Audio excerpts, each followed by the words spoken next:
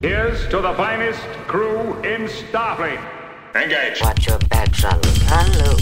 I'm Captain Janeway of the USS Voyager. Captain Janeway of the USS Voyager. Captain. Good morning. And welcome to The Greatest Generation. It's a Star Trek podcast by a couple of guys just a little bit embarrassed about having a Star Trek podcast this early in the morning. I'm Adam Pranica. I'm Ben Harrison. I do think about that sometimes because we tend to record like toward the end of work days. And I mean, just based on the download stats, I think most people listen in the morning. Yeah. That's the sense I get. We should really meet the FODs on their level a little more often. We're always like drinking, really like letting shit fly. And it's probably not the mood anybody's in. I think this is Star Trek comedy podcasting on hard mode. Can you be funny at 9 a.m? My wife said the sweetest thing to me on my way to the studio. Something she almost never does is encourage me in this endeavor. I made some flip comment about like, I'm going to go try to be funny at 9 a.m, and she's like, "You're gonna do great. You're gonna be very funny." And I just melted. I was like, really needed to hear that. She knows that if she's like pretty judicious with comments like that, they'll really have meaning when she gives them out. Oh yeah. And the 3 times that's happened have been especially meaningful over the course of the years. Peek behind the pod, 9 a.m. might be the earliest show we've ever recorded. It might, yeah. I don't think we've ever done 8 a.m. No. I mean, I don't usually fly before 10 a.m., and I would say recording a podcast feels as momentous as getting on an airplane. Because you want to be funny in both instances, right? Mm-hmm. Yeah, I want the bits to be hitting when I'm going through TSA and whatnot. That's one of your best long-standing rules of any kind. Like, we've talked about the Greatest Gen rules, but the Benjamin R. Harrison rule about no flights before 10. Yeah. Beautiful. No brown eyes. Yeah. I developed that because when I was working at Engadget, I flew tons. Like, I think I was probably on the road. You flew Tanza? Yeah. That's a pretty bad 9 a.m. joke right there. Hey, we're going to let it slide. We're going to let a lot slide today. No, but I was like, we would be on the road 2 weeks out of the month, and often, I'd be like inbound for JFK and we'd find out we needed to do something. And I'd be like frantically loading the in-flight Wi-Fi in the last 10 minutes it's going to be available so that I can book a flight back out to like San Diego the next morning. Amazing. Yeah. And it was really crazy how often that happened. And it started to just make me, I was starting to lose my mind. And so I was like, okay, like I have to institute a couple of policies about making sleep be allowed within the constraints of this work. Because it was such a fun job. I got to do so many cool things. I literally touched the Large Hadron Collider with the tip of my finger, and I got to see, like space technology being built. I got to go into labs where they're building drones that, fly semi-autonomously. It was a really fun job, but it was also destroying my life. What a career we used to have. I know. I get to be a fly on the wall in some really cool places. And now, that was the best part. The like special access thing was really cool. And I think that it's been kind of humbling. Like, I guess we do get that a little bit with like Greatest Trek. We get screeners early. So, I've seen a lot more of Star Trek Strange New Worlds than most people. And that's kind of fun. Mm-hmm. But like when we go to like the Star Trek convention, they actively don't really want us to be there. I get the sense, like we don't get to go backstage. We don't get to, do anything. Everything fun that we do at the Star Trek convention, like the Pranica Cabanica, we pay for that, Star Trek Las Vegas this week when this episode drops. Awesome. What fun timing. And I sent the email to the convention going like, hey, big time Star Trek podcasters would like media credentials. They never do it. Expecting this year, like every other year, to be denied. We watched I shared a TikTok video with you that's like a local Vegas resident who kind of goes around and like reviews all the like famous Vegas hotels. And she was saying that the Rio is currently the worst hotel in Vegas. And yeah. And their rates are like $8 during the week, and they are hundreds of dollars during the convention, as if Star Trek fans need any more proof that creation doesn't care about you. Yeah. Yeah. Like, this is the least amount of money they could spend on a convention and the least comfortable place to do it for anyone. Yeah. I mean, my room, I didn't even go last year, but 2 years ago, my room was pretty rugged when I checked in originally. I had to move rooms because the first one they put me in had maybe blood stains in it. There may be blood is... I think that's the actual tagline of the Rio. Yeah. The thing that I thought was the most remarkable about that video, that TikTok I mentioned, is that she just tosses off a casual mention of a well-established feral cat colony that apparently inhabits the grounds of the Rio. Yeah. That doesn't surprise me at all. It doesn't surprise me either. I encountered feral people at the Rio last time I was there. Some real wild child vibes. Well, anyways, come party with us there. Either way. A very scary version of a Truffaut film is what happens at the Rio. Keep your eyes on the @GreatestTrek social media accounts for information about the Pranica Cabanica if you're going to be in Vegas. Oh, yeah. Looking forward to seeing you there and eating all the fries and drinking all the pina coladas together. Oh, man. It's going to be great. It's going to be so good. Yeah. If the Purple Zebra hoof drink station is not open, I'm going to be really disappointed, but I'm kind of expecting it not to be open. It is, at last check, only open 2 nights of the week for just a couple hours each. That's the crush depth of any slushy stand, really. Like, that's as low as it gets. Like, how can you, in August, in Las Vegas, see fit to only open a frozen beverage stand for like 8 total hours? That thing is like the only draw of the Rio at this point.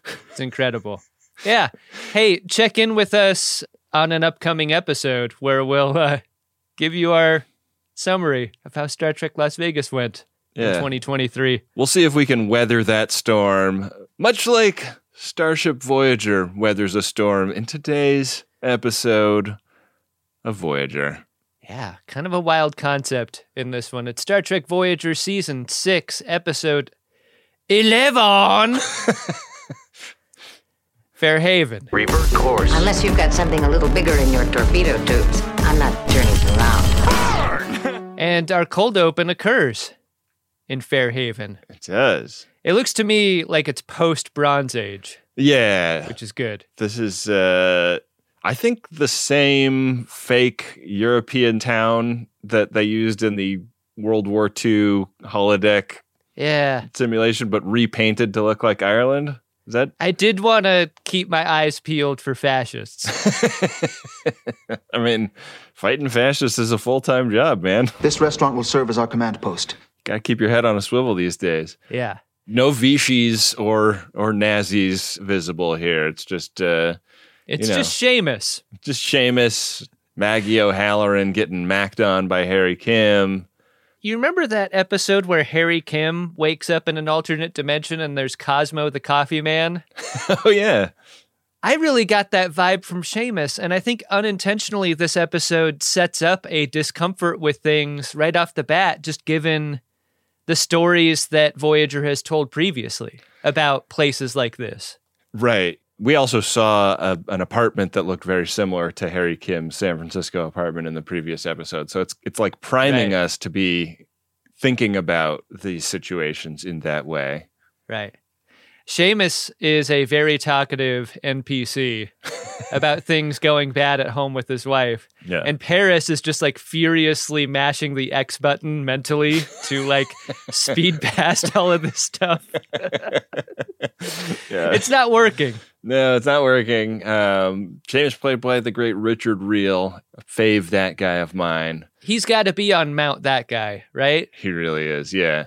I feel like he and Brian Doyle Murray kind of get switched up in my mind sometimes. Like, I feel like they often play similar parts. They have similar... Yeah. They probably see each other in castings all the time, right? There's probably the same amount of gravel in each other's throats, too. You can't possibly cast a movie or TV show with both of them. It's just too powerful. Oh, yeah. Of a force of that guy's. That's how you make a singularity. Yeah. That guy's singularity must be prevented at all costs. Tom kind of cockblocks Harry and says, "Oh, man, you got to come check out the pub, man. The pub is where it's at. Yeah. Leave Maggie O'Halloran alone." I lasted 22 minutes. It becomes clear that Tom is the programmer. He is the auteur of Fairhaven. And he has specifically programmed it not to be, a fantastical place. There's no Flotter. There's no leprechauns. There's no Arachnia, the Spider Queen. There's a sense of holodeck programmer vanity happening here with Tom Paris that is depicted throughout the episode, I think, in a pretty useful way. Like, Paris made a great thing, and he's sharing it with everyone.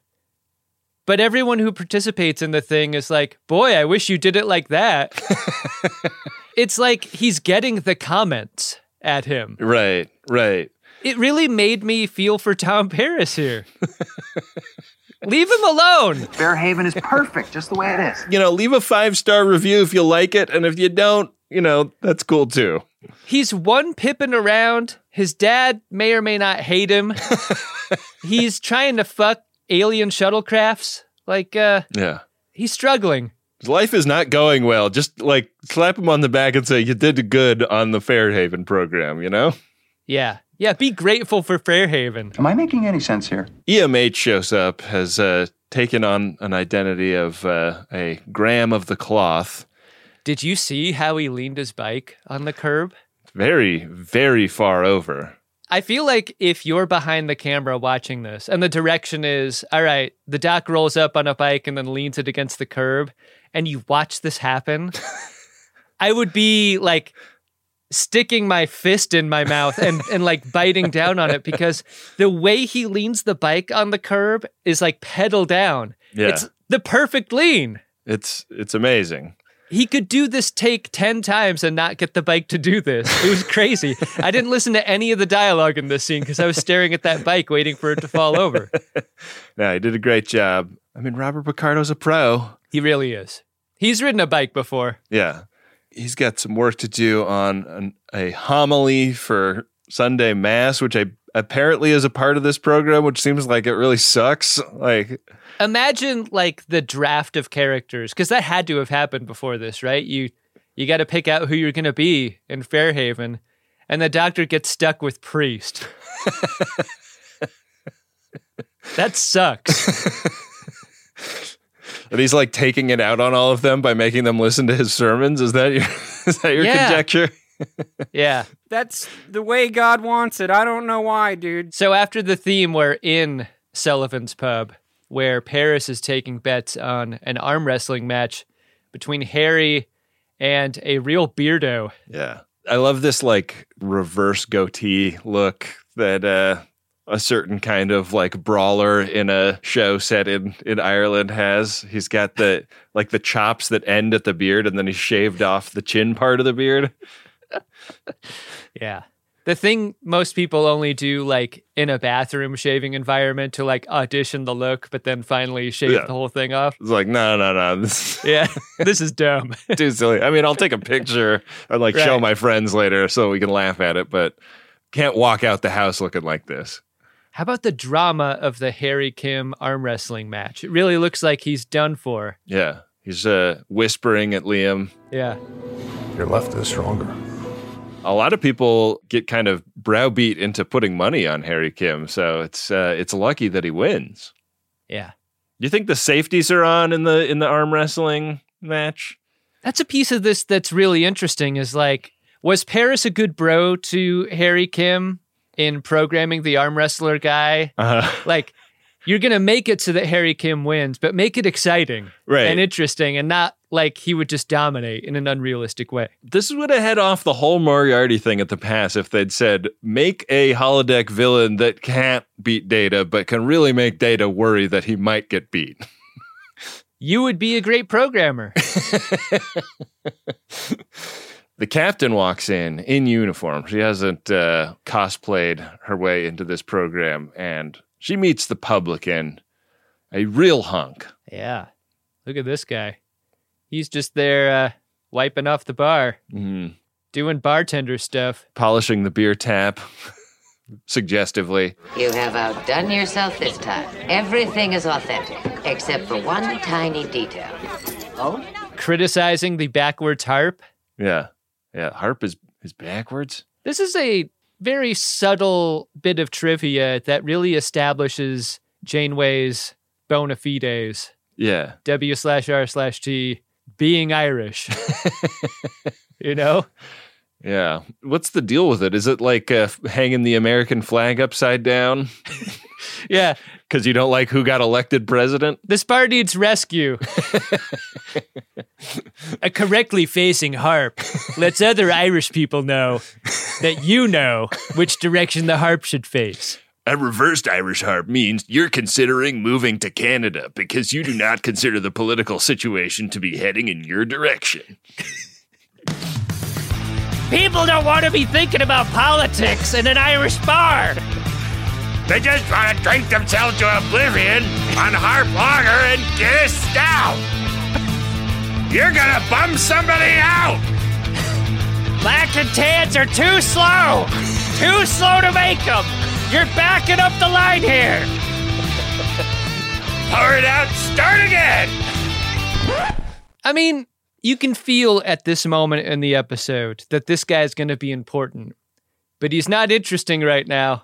Not at all. Right. So uninteresting is the scene that Janeway's like, all right, back to work. Yeah, I hear Harry whispering to an arm wrestler over there. Go check that out. Yeah. Just hammer crawl, just like that. That's really strong. And the story is there's a neutronic wavefront nearby, and it merits some preparation because in the Ass Lab, Seven tells Paris, Janeway, and Chakotay about this wave.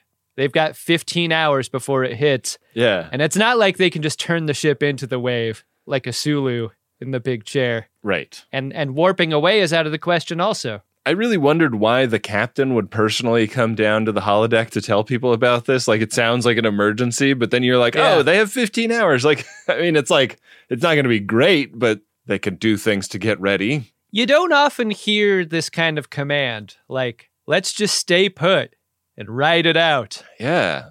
Well, they can't do anything else because it's already affecting them. They're not able to jump to warp. Impulse won't get them away from it in time. So it's batten down the hatches and ride out the storm. And they're going to be buffeted by particles. So radiation inoculations for everyone. Right. But it doesn't seem like they're stressed about the radiation. No. I mean, medicine has techniques to defend people against something like this, except for the precious few who choose to eat horse tranquilizer and die on the mission. We don't get that C story. Our course is locked in. Good. Listen to me very carefully because I'm only going to say this once. Neelix finds Janeway in his restaurant way after hours. He's like, you can't be in here right now. Like, I'll get shut down by the health department. I don't like this look for Janeway. I don't like a person keeping a service industry person in their job after closing. Yeah. Fuck out of here, Janeway. Don't do it. Don't do it. What do you make of this story she tells about being from a part of Earth that evidently doesn't have weather generators on it. She's like, I grew up with very terrifying storms in Indiana.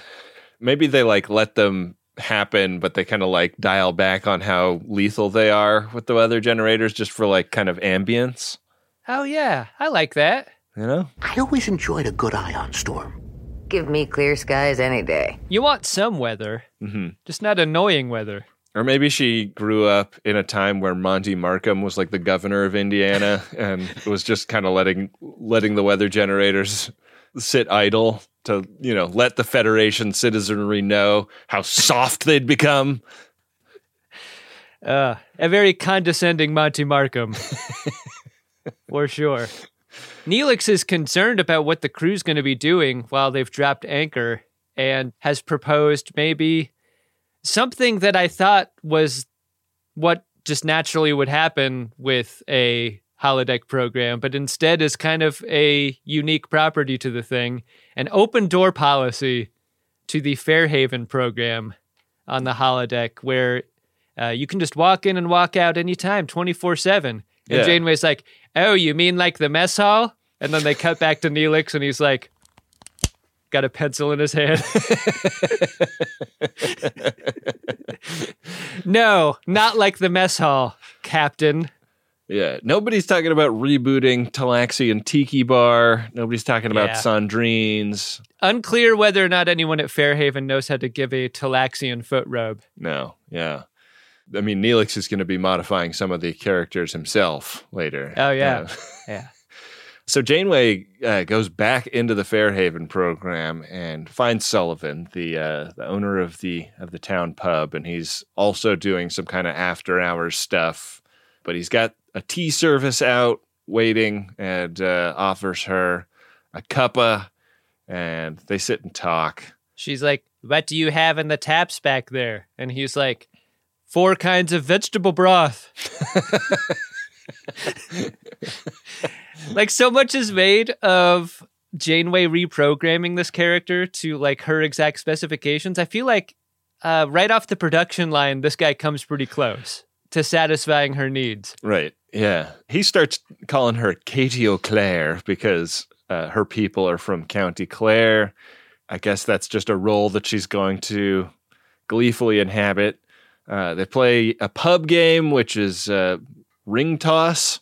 Doesn't it start to feel a little minuetish when a holodeck character really wants you to stay and play with them? It really does. I got that vibe from this guy because she's like, after she chugs her tea and vegetable broth, she's like, all right, gotta go to bed. And he's like, no. Wait. That's more like Star Trek training there. You're thinking something is up here. He might be minuetting. Wait, please. Please don't go. You can't, not yet. There's a lot about this character that feels minuetish, for sure. How much of it has to do with his face, also? Yeah. Did you watch Game of Thrones? Were you a Game of Thronesman? I was not. No, Yeah. I couldn't tolerate the nudity. Yeah, neither could I. Just dragons flying around, hanging dong in the air. Yeah. The other dragons, giant dragon boobs hanging in the air. I know. What is up with those horny dragons? This guy is apparently a big character on Game of Thrones. He's got a face for thrones. He really does. Yeah, he's got those deep facial scars. Yeah. He's really good at arm wrestling. He doesn't have to whisper. Careful. This seems like one of those moves in middle school where, like, you need an excuse to touch a person you have a crush on. And so you're like, hey, let's do trust falls or something. Like, and they're like face to face here doing the arm wrestling thing. Yeah. Chris Hansen walks out the second the arm wrestling match is over. And what's going on here seems pretty pervy, doesn't it? Yeah. He's really made her a ring on his ring toss pole, though. She's putty in his hand until he drops the W bomb. Wow. He's got a wife. Yeah. I mean, what he can't possibly know is that Janeway is not used to losing both arm wrestling or a guy she's interested in to a wife. She's ready to blow up the ship at this point. Yeah. I think. Katie, you could get hurt. I'm stronger than I look. The wife comes in. She's got Janeway season 1 hair, and she's like, God damn it! My hair's too short to do that style now. Frances, the wife, seems pretty cool about this, given the ring game playing and the arm wrestling they admit to doing. Yeah. By the fact that Chris Hansen is still sitting over at the bar, just like observing. You see Chris Hansen as the third to a hang with your special person and another person. That's not a good look, right? Yeah, you're like, Chris, who are you? Which of them are you here for? No one has ever been this cool as Frances is about this scene. Yeah. But Janeway sees this as an opportunity to leave. Yeah. And she does. She heads to 6 Bay where the EMH is doling out the radiation jabs. Janeway gets hers. Doesn't even wince when the hypo goes in.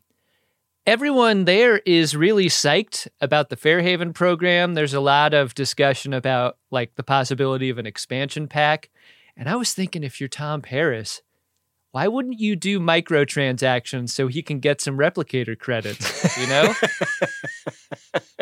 He's a guy that from time to time has run out. Ooh, now you're thinking of like an executive at Electronic Arts, Adam. You know it. Woo! Yeah. Topical video game joke. Over on the bridge, the entrance that Janeway makes here is incredible.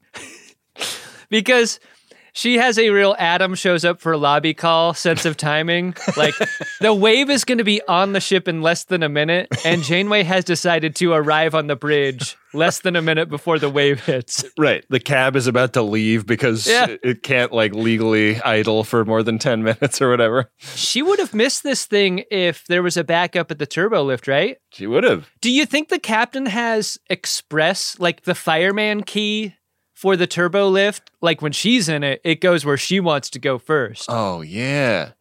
Yeah. When I was little, my dad had a friend who was like in a assisted living facility that he would go visit a bunch. And so I would like go with my dad a lot. And one of my great joys was he would always like give me $1 and let me go down to the lobby to get something out of the vending machine while we were there. And an old man on the elevator showed me the trick of if you hold the button down for the floor you're going to, it will skip the other floors on this elevator because there's so many medical emergencies in an assisted living facility like this.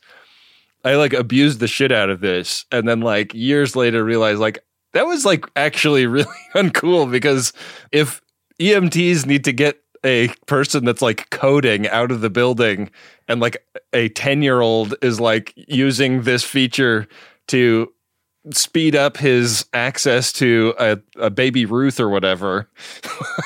Like, I could have caused somebody's death. That is classic Benjamin R. Harrison guilt right there. That's guilt myth-making by you. You gotta let it go. I prefer lying awake in bed at night worrying about that, personally. My mind went all sorts of places thinking about what possible things could be inside a vending machine at an assisted living facility. And my mind directly went to like a vending machine full of lifesavers. Yeah. Like hard candy. Fig Newtons and lifesavers.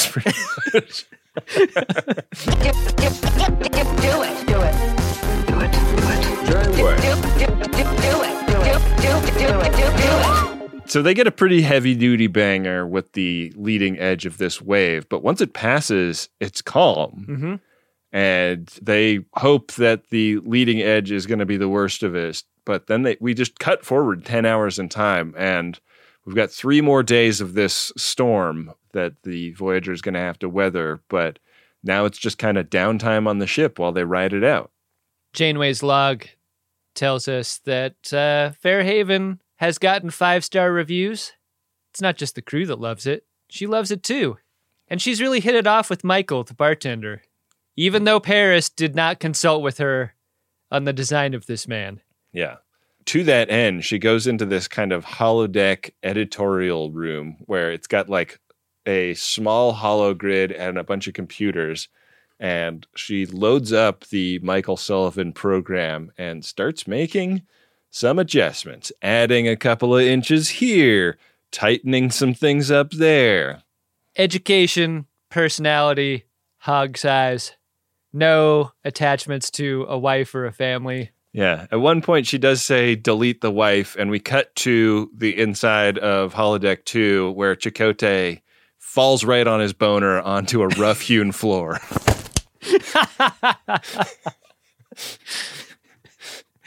Oh, that poor guy. It's so sad. Then I sadly don't play enough hours of video games, but I feel like if you were going to like look at the pie graph of where I spend my time playing video games, the character construction part of those games is like 80% of the time spent. And then 20% is like the playing of the game before I eventually stop. Yeah. I'm kind of the opposite, I would say. Yeah. I just want to get through that part. Over in the mess hall, Tuvok is looking sick. Space sick. Yeah. He's really suffering. And this seems to be, for anyone watching, something related to the wave they're inside. And Seven suggests that he goes and takes care of himself, but he won't. He says he's having gastrointestinal stress. Go, like, at least get out of a public place, Tuvok. If you're such a shame-oriented person, like you can never talk about your... Better look strong in Constitution around the crew. It's what they expect. Yeah. No one expects a farting Tuvok. Yeah. I'm just saying, like, save yourself a little bit of shame. Like, you don't want to go through the anal equivalent of pon farr in front of everyone, right? Does that involve fingers? It's the 7-year shit.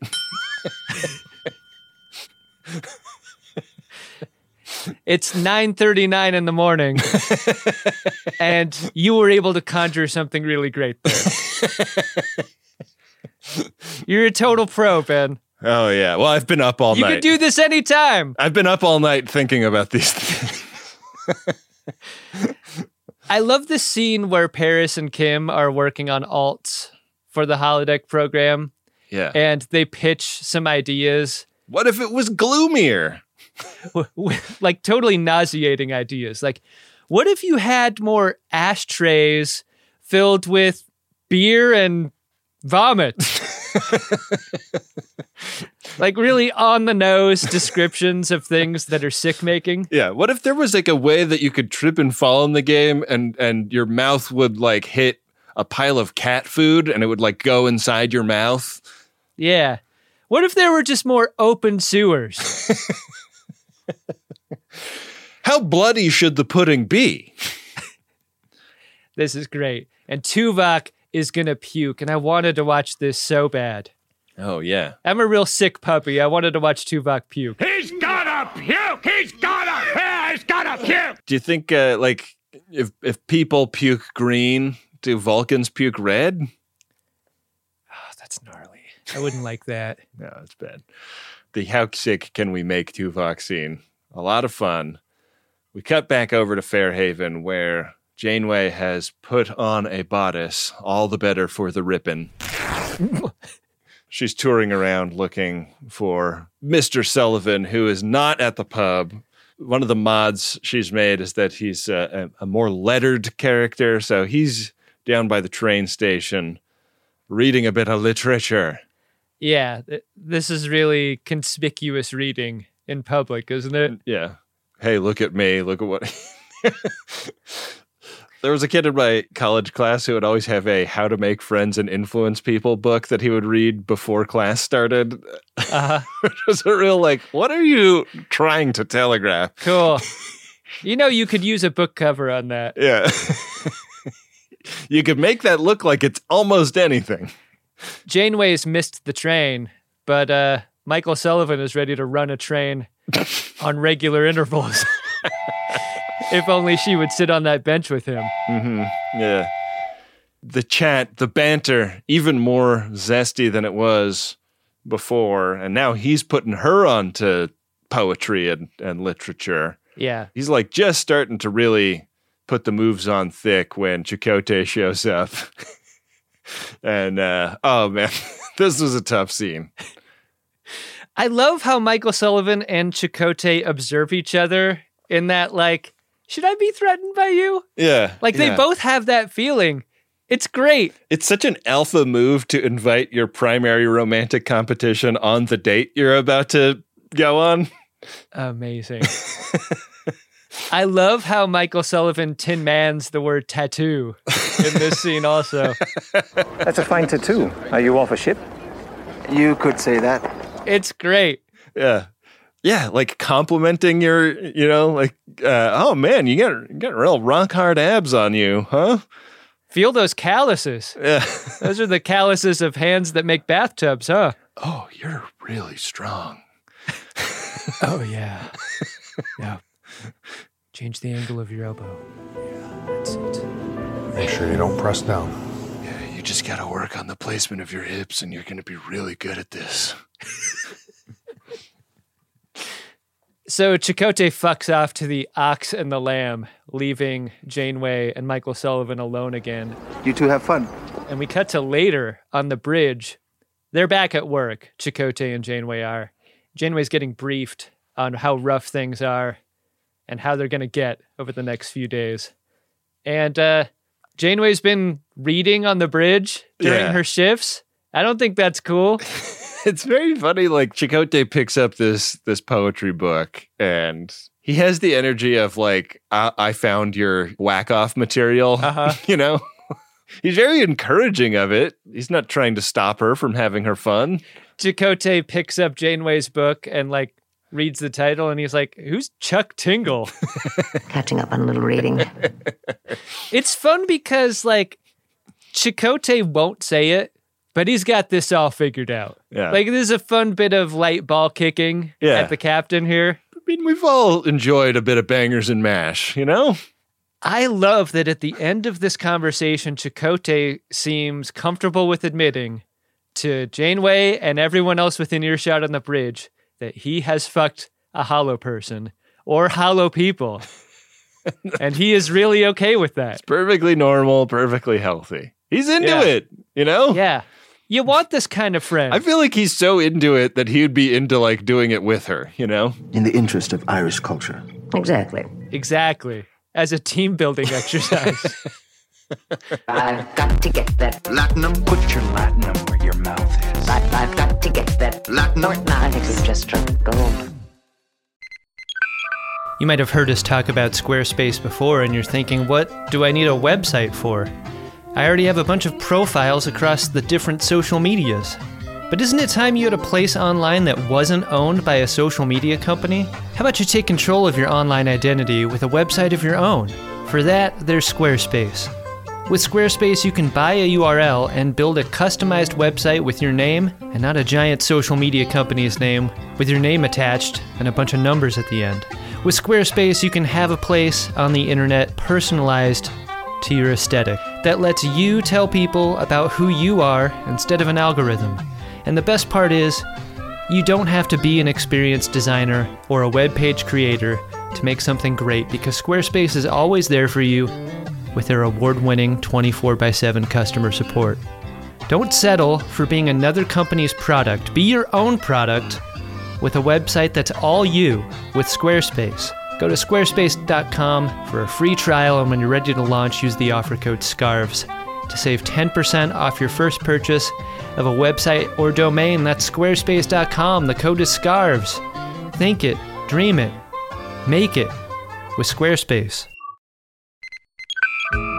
A good time so often has a downside, doesn't it? Especially when it comes to stuff that you put in your birdie. We've all been hungover before. I mean, many of us have, I guess. Or we've had too much jazz in our gummy. And that sucks, right?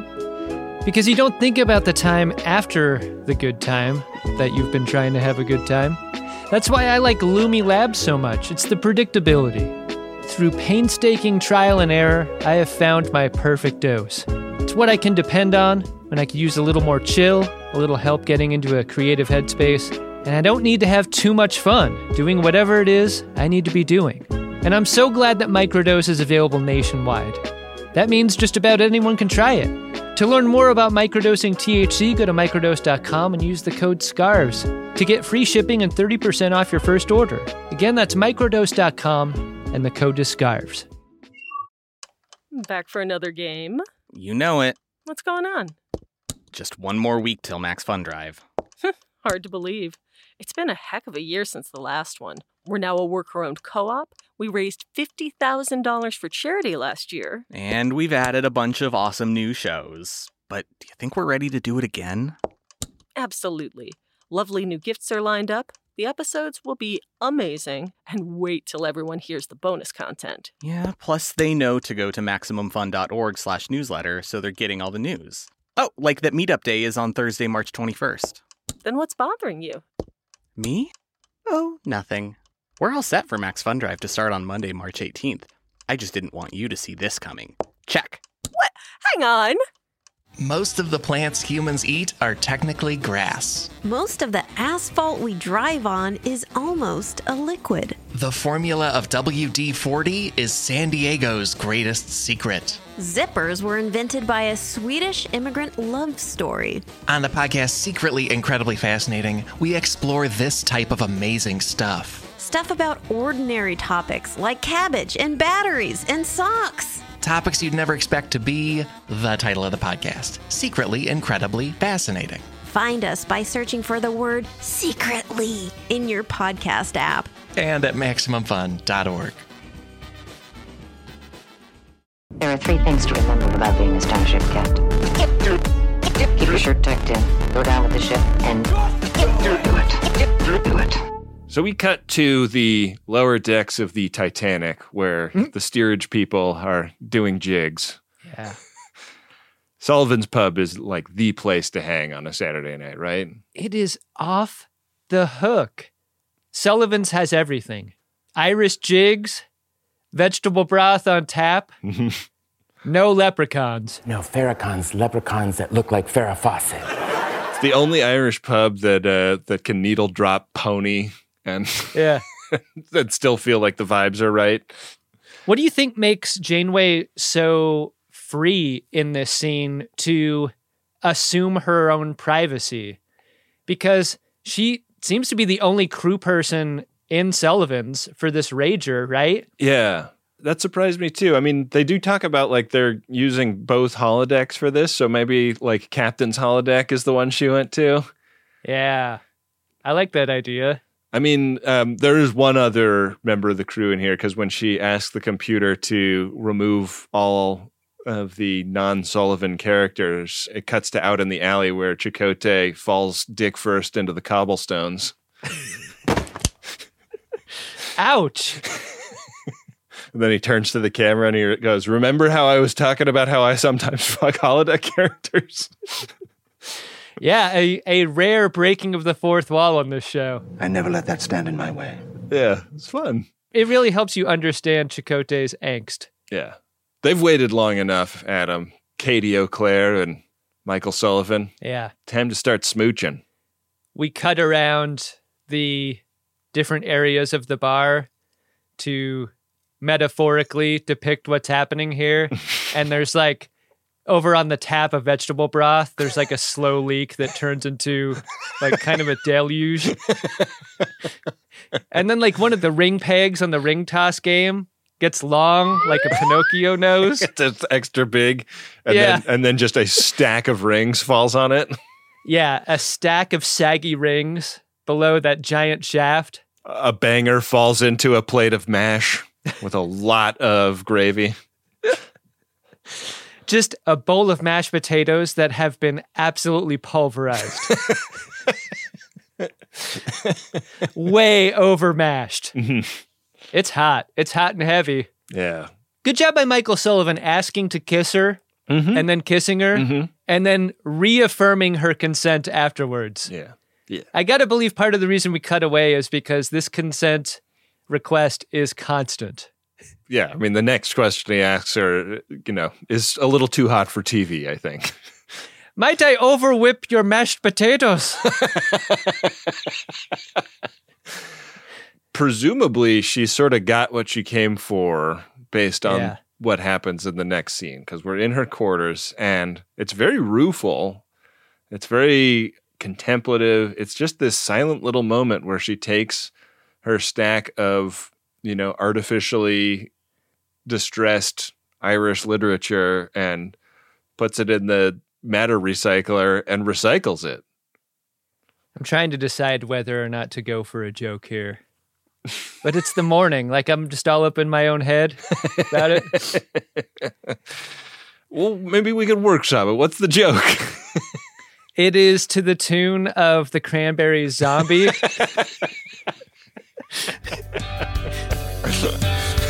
What's in your head? In your hand. Michael's dick. Michael's dick. Michael's hard dick. Well, that's quite a grip you have. I think that was worth going back for. All right. Felt good. Neelix comes in and finds Janeway having her sad. I love that this might be Neelix putting the hand on the other foot here after the staying after hours at the mess hall that Janeway did. Mm-hmm. Like, very late at night, Neelix is like, oh, you're still up. Oh. And this is your private time? Oh. Interesting. Hey, if you aren't sad enough already, the doctor's thinking about doing a rendition of Danny Boy down at the pub. Yeah, that is not the attraction that he thinks it is, is it? She declines to be cheered up and declines to go to the rings tournament. But we cut to the rings tournament where Seven is absolutely stomping a mud hole in Seamus's ass.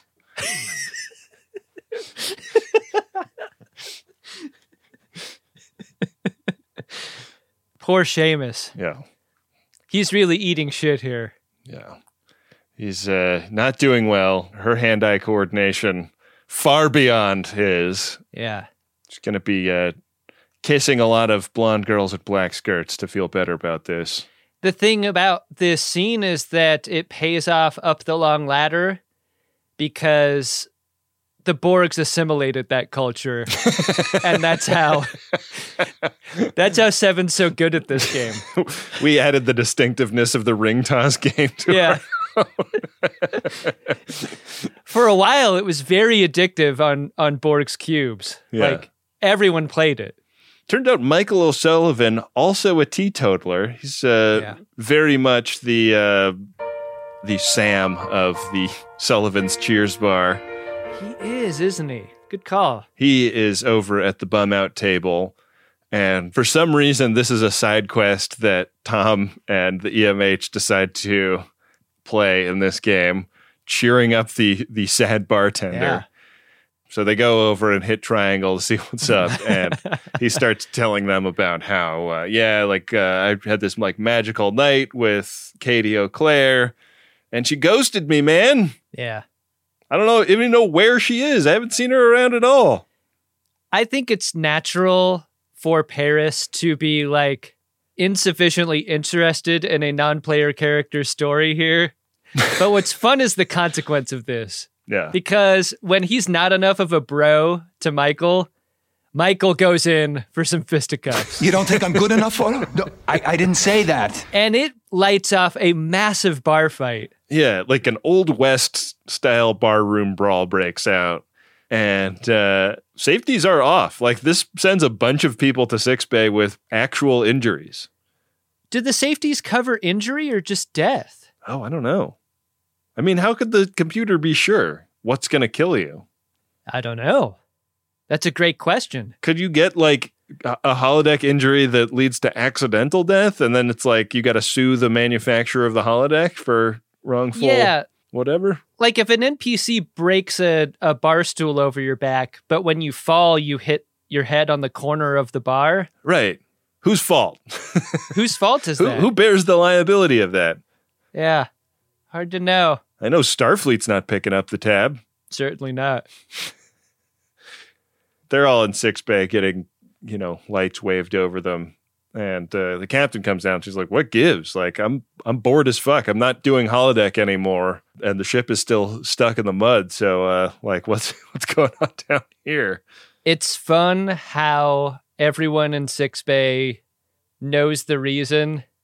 Like, when everyone knows a thing that the captain doesn't, that's a fun bit of tension, right? Why don't we take a little walk? And the tension also being that it's like a little bit suspicious that she is like this curious about what's going on in the holodeck, despite having chosen to stop going. I mean, the last time Kim and Paris showed up injured like this, there was a mechanical butt slapping machine involved on some space station, you know? Maravilloso. I'm Captain Janeway of the USS Voyager. Captain Janeway of the USS Voyager. The EMH walks with Janeway down the hall and sort of gets into what his theory is about why she's so deep in her fifis. And this is kind of like uncommonly emotionally intelligent for the EMH. He is noticing that she had this kind of romantic dalliance and that it is a pretty unusual thing for her to permit herself a comfort like this. And he is concerned that she is too isolated and not taking care of the person Janeway because she's being Captain Janeway too much. He's observed that she has not walked with a limp like this for a long time. And you can't just go cold turkey off of playing the rings with Michael Sullivan, you know? Yeah. In prying, as he says he doesn't want to do, he learns from her that she kind of got freaked because of how appealing it got. You know, she had this magical, lakeside hang. They fucked beside a waterfall. Uh-huh. She's pregnant with a hollow baby. Yeah. A lot is changing for her. It was a memorable 3 days. I made him eat pineapples in a picnic by that waterfall. He ate 14 pineapples that day. We learned in the re-encounter at Farpoint that you have to eat pineapple for a long time before that takes effect.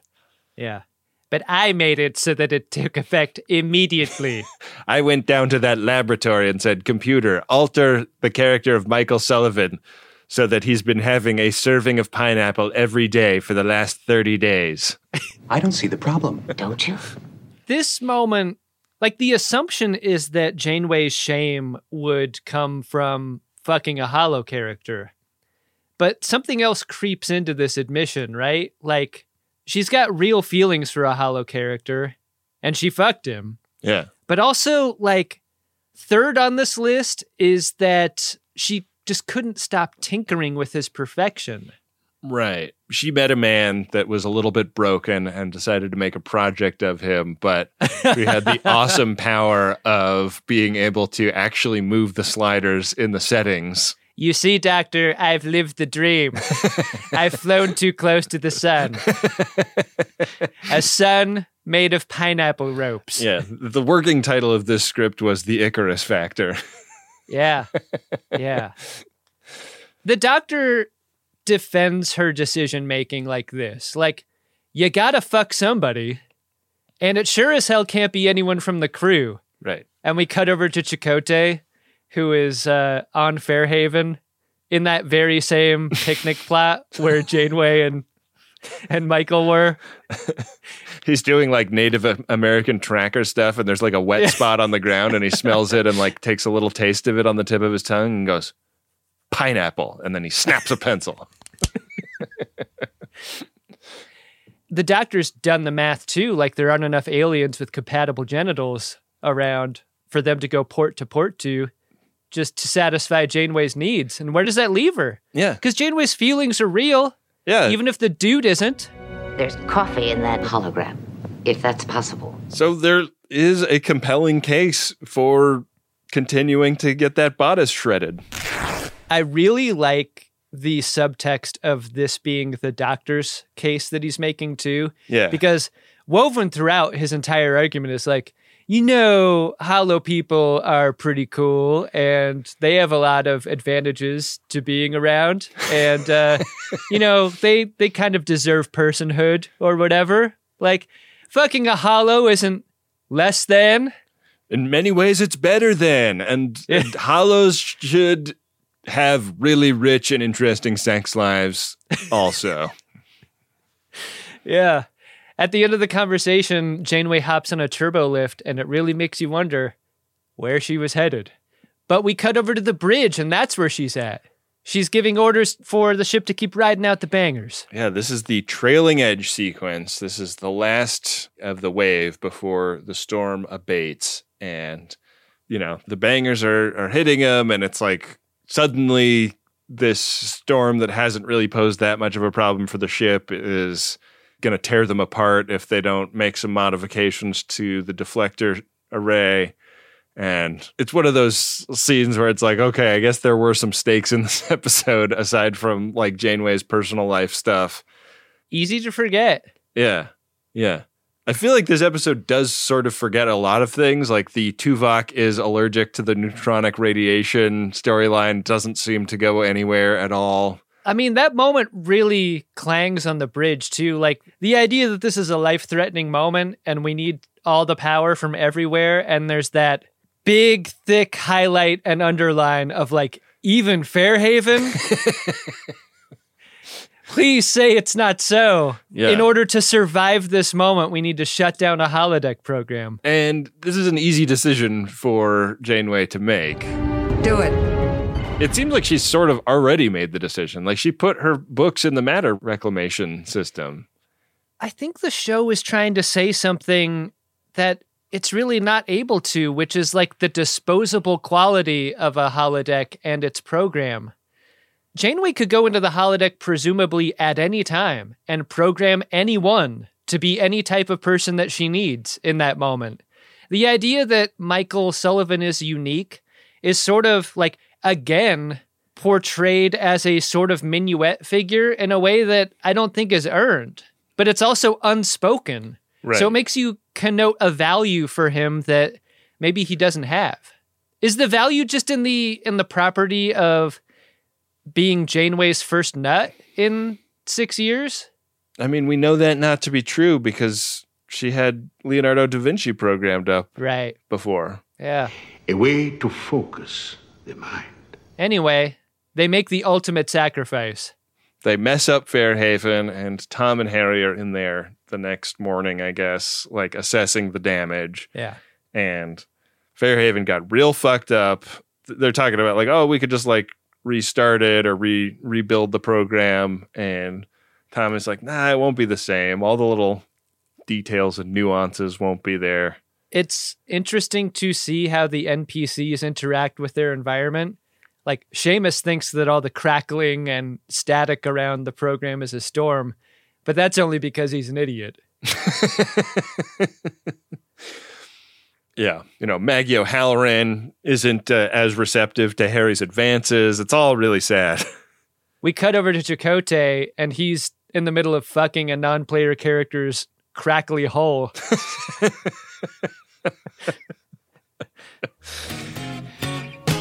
Crackling hole, get on board.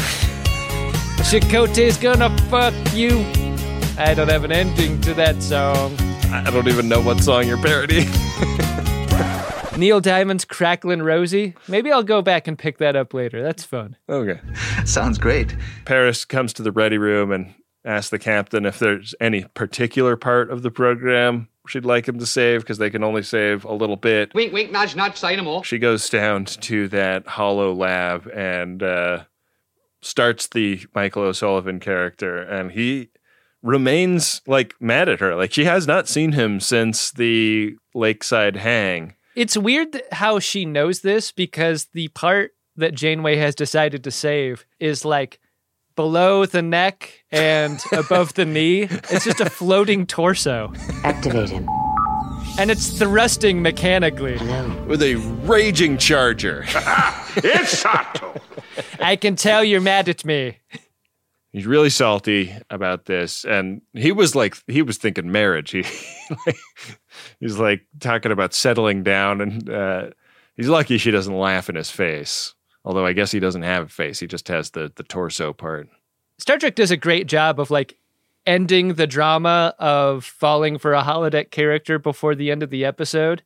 But like what if they decided to continue on through? Like, what if Janeway did marry a holo program? I mean, she'd become a much fiercer advocate for holo rights than she ever has with the Doctor, I presume. She'd probably be less liable to blow up the ship anytime she doesn't get her way. That would not be bad. I could blow up my husband at any time. So this does sort of seem like she's here to say goodbye, but then instead she saves the character and locks herself out of tinkering with the controls of the character. I like this. Not changing the difficulty level on the game you're playing mid-game. Yeah. Nice ending. But did you like this episode? You know, I'm really easy to get along with most of the time. But I don't like bullying, I don't like threats, and I don't like you. Understood. Weird episode. Like, period Star Trek is such a specific kind of Star Trek, you know? Yeah. And so often it can ring as cheesy. And boy, I mean, Star Trek has a difficult past with depictions of the Irish. Sure. But they don't manage to fumble the ring here on this one. It's a pleasant depiction of a place and its people, even if it's fanciful or whatever. Yeah, it doesn't quite rise to the level of seeming discomforting. Yeah. I like getting more into Janeway's inner life and her struggle and her solitude as captain. So often we've experienced Janeway as like a frustrated leader who sacrifices, like just the main sacrificial figure of the crew. Right. Willing to work all hours, willing to give away her opportunities for fun at every turn. And it is sad that, you know, in a rare time where she chooses fun for herself, it goes so poorly. But it was interesting to see her grapple with those matters. And it's hard having Tom Mervyn's and all those dogs so far away. What's a captain to do? Yeah. Really ask some interesting questions without really completely answering them.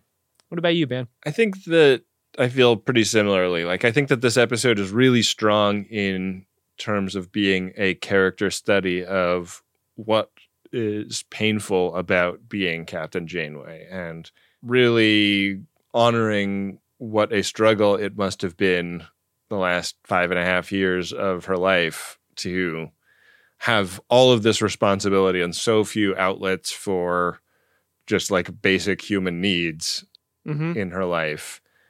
And the challenges of that seem like something that they've maybe like not spent enough time on throughout the series. Yeah. But yeah, like I'd say like the episode overall felt a little like silly and claptrap. Like I think that they did do a good job of getting to some of those deep emotional truths for the Janeway character. And I think that Kate Mulgrew is so good at, you know, making that stuff feel super real and super lived in. But yeah, like it's also just like silly and dumb the rest of the time. Yeah, that's fair. Very mixed feelings about this, but I never have mixed feelings about the Priority One inbox, Adam. No, never silly are the P1s. Never. Let's get in there and see what's waiting for us. Priority 1 message from Starfleet coming in on secured channel. Need a supplemental income. Supplemental income? Supplemental. Supplemental. Yeah, it's extra. The interest alone could be enough to buy this ship. Ben, our first Priority 1 message is of a promotional nature. The message goes like this. Do you need a buggy board game web app for your podcast? Would you like that built by an FOD who named his company after a weird AI movie? How about an FOD who is spending $200 on a legitimate business expense and not just as a way to support his favorite podcast? I don't know how many of us there are out there, but you can put me on your short list. The call to action here is to visit uhf62.co.uk for more information on what Craig Anderson is promoting here. Craig Anderson, the programmer of the game of buttholes, The Will of the Caretaker. And an FOG that we've met over video. That's right. After one of our live shows that we did as a stream. A great dude and really responsive and easy to work with from our perspective. So if you're a paying customer, I bet he's even better. Yeah. We love our buggy board game. Yeah. Craig Anderson. Yeah, our board game rules. Baby Billy's buggy board game. You bet your ass. I think we just witnessed a mission from God. Is that what that was? Yeah, and he did not program anything in to make it so that Adam rolls ones all the time. Not at all. I don't suspect a thing, Craig. Thanks a lot for making the show so fun, and definitely visit uhf62.co.uk. Yeah, I love the idea that Friends of DeSoto are like getting to work together and collaborating on cool projects now. Agreed. Well, Adam, our next Priority 1 message is from Captain Benjamin Sisko, and it is to personal log stardate 51721.3, and it goes like this. At 0800 hours, the Romulan Empire formally declared war against the Dominion. They have already struck 15 bases along the Cardassian border. So, this is a huge victory for the good guys. This may even be a turning point in the entire war. So I lied. I cheated. I bribed men to cover the crimes of other men. I am an accessory to murder. Eat your heart out, Avery Brooks. Yeah. I really showed him how to read those lines. Ben, our second Priority 1 message is a continuation of this log, and it goes like this. But the most damning thing of all, I think I can live with it. And if I had to do it all over again, I would. Garrick was right about one thing. A guilty conscience is a small price to pay for the safety of the Alpha Quadrant. So I will learn to live with it. Because I can live with it. I can live with it. Computer, erase that entire Priority 1 message. Too late. It's already recorded on tape. Yeah, done and done. Wow. Nice memory of an incredible moment. Yeah. On Deep Space Nine. That really, that's like as good as the Shaw monologue in Jaws, right? It is, yeah. Massive. Yeah, super good. What is Janeway's moment like that? Has that happened yet? Man, I feel like Janeway's had so many great moments. Yeah. How could I pick just one? Have we already watched, do you think, the greatest episode of Star Trek Voyager? I'm asking big questions we don't have answers to at 10:15 in the morning. Yeah, I can't remember anything. I can't even remember what this episode was about, Adam. All right, well, I can remember that the website people go to get Priority 1 messages is MaximumFun.org/Jumbotron. That's right. Is that anything? That is a thing. That's a thing we need to say at the end of the P1s because it is a simple and direct way to support the Greatest Generation and Greatest Trek, and we really appreciate it. We do. Hey, Ben? What's that, Adam? Did you find yourself a drunk Shimoda? Incredible. Drunk Shimoda! I did. I'm going to give it to Janeway this episode for the casual wander into Six Bay that she does after the bar fight. Like, clearly wanting the tea on what Sullivan is up to. Yeah. You know, not doing a great job of hiding what she's actually there for. It made me laugh. I thought it was a funny scene. Yeah, I like that there's a scene before this where she's really considering whether or not to go in, you know? Yeah. There's an inner life here. Like, we see a bit of her inner life this episode, but there is so much more inner life happening off screen. Right. How about you? Did you have a drunk Shimoda? I think it could be no one besides Janeway for the choices she makes this episode. Yeah. Little bit chaotic. Like, chaotic with intent, you know? Yeah. More like KTO chaos. I mean, who wouldn't want to make a hollow person that just shoots pineapple ropes anytime you want them? Sounds great. That's what she says. He's like an always functional soft serve machine. Dropping Dole Whip wherever he goes. Little chunk of the Disney parks right here aboard the starship that we live on. Yeah. Delicious. Wow. Well, let me tell you about the next episode while you head to gach.biz/game, Adam. Next episode is episode 12 of season 6, Blink of an Eye. Voyager becomes the unwitting focus of a planet's entire civilization. Oh, really? They really do. That seems to be like a pre-warp civilization, you think? Is that the unspoken part?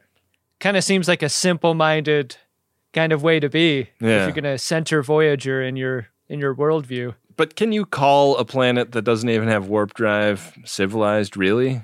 No, you really can't. Yeah. Not having warp drive is so uncivilized. Fuck that shit. Ben, our runabout has warp drive. Currently rests on square 61 of the Game of Buttholes, The Will of the Caretaker. Programmed by Craig Anderson. Yeah. 1 square ahead is a space butthole. 3 squares ahead. Starship Mine, where we build a spaceship model while recording. What would be certainly a bad episode of our podcast. You're required to learn as you play. Roll. It can't be any worse than one that we have to record at 9 a.m. on a Saturday. I'm going to roll the die.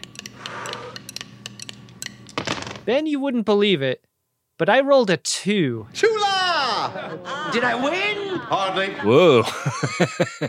And instead of being on square 63, we are 6 squares ahead on square 67. Uh-oh. Greg. We're riding the bug. Greg, what happened here? The bug has taken us to square 67, even though I rolled a 2. My bets should be voided here, but instead it will be a regular old episode for us. Yeah. Just to be clear, we have not paid Craig Anderson a dime, and he has refused all offers of payment here, so this isn't something that he did for an actual client. No. His work is good. We know that. And I think maybe the game is kind of crumbling as we get to the end of Star Trek Voyager, right? Like maybe... I say we ride this out. Like whatever the game wants us to do, we'll just do it. I like the chaos. Yeah. Yeah.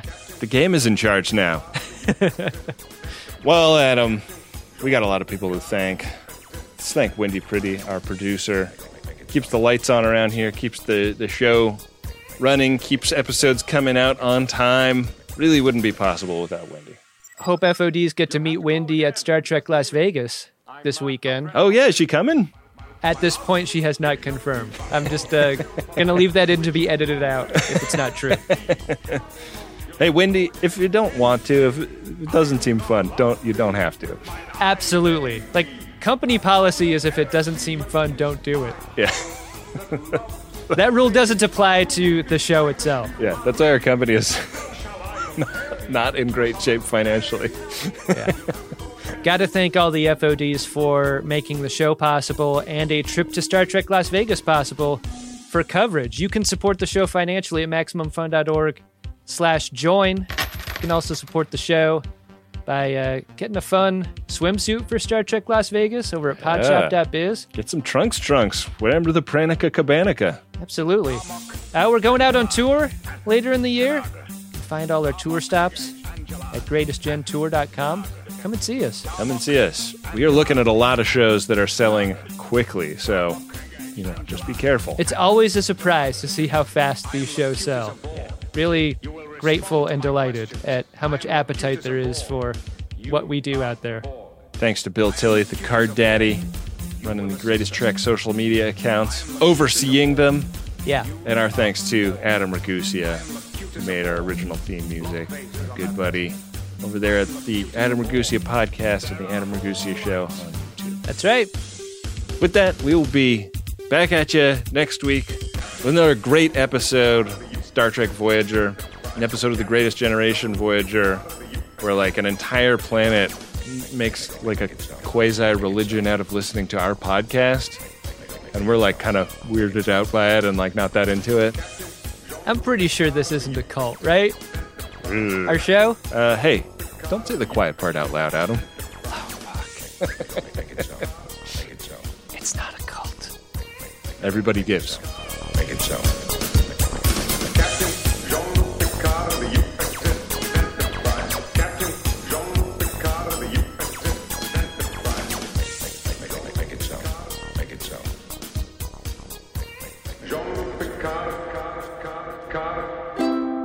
Maximum Fun, a worker-owned network of artist-owned shows. Supported directly by you.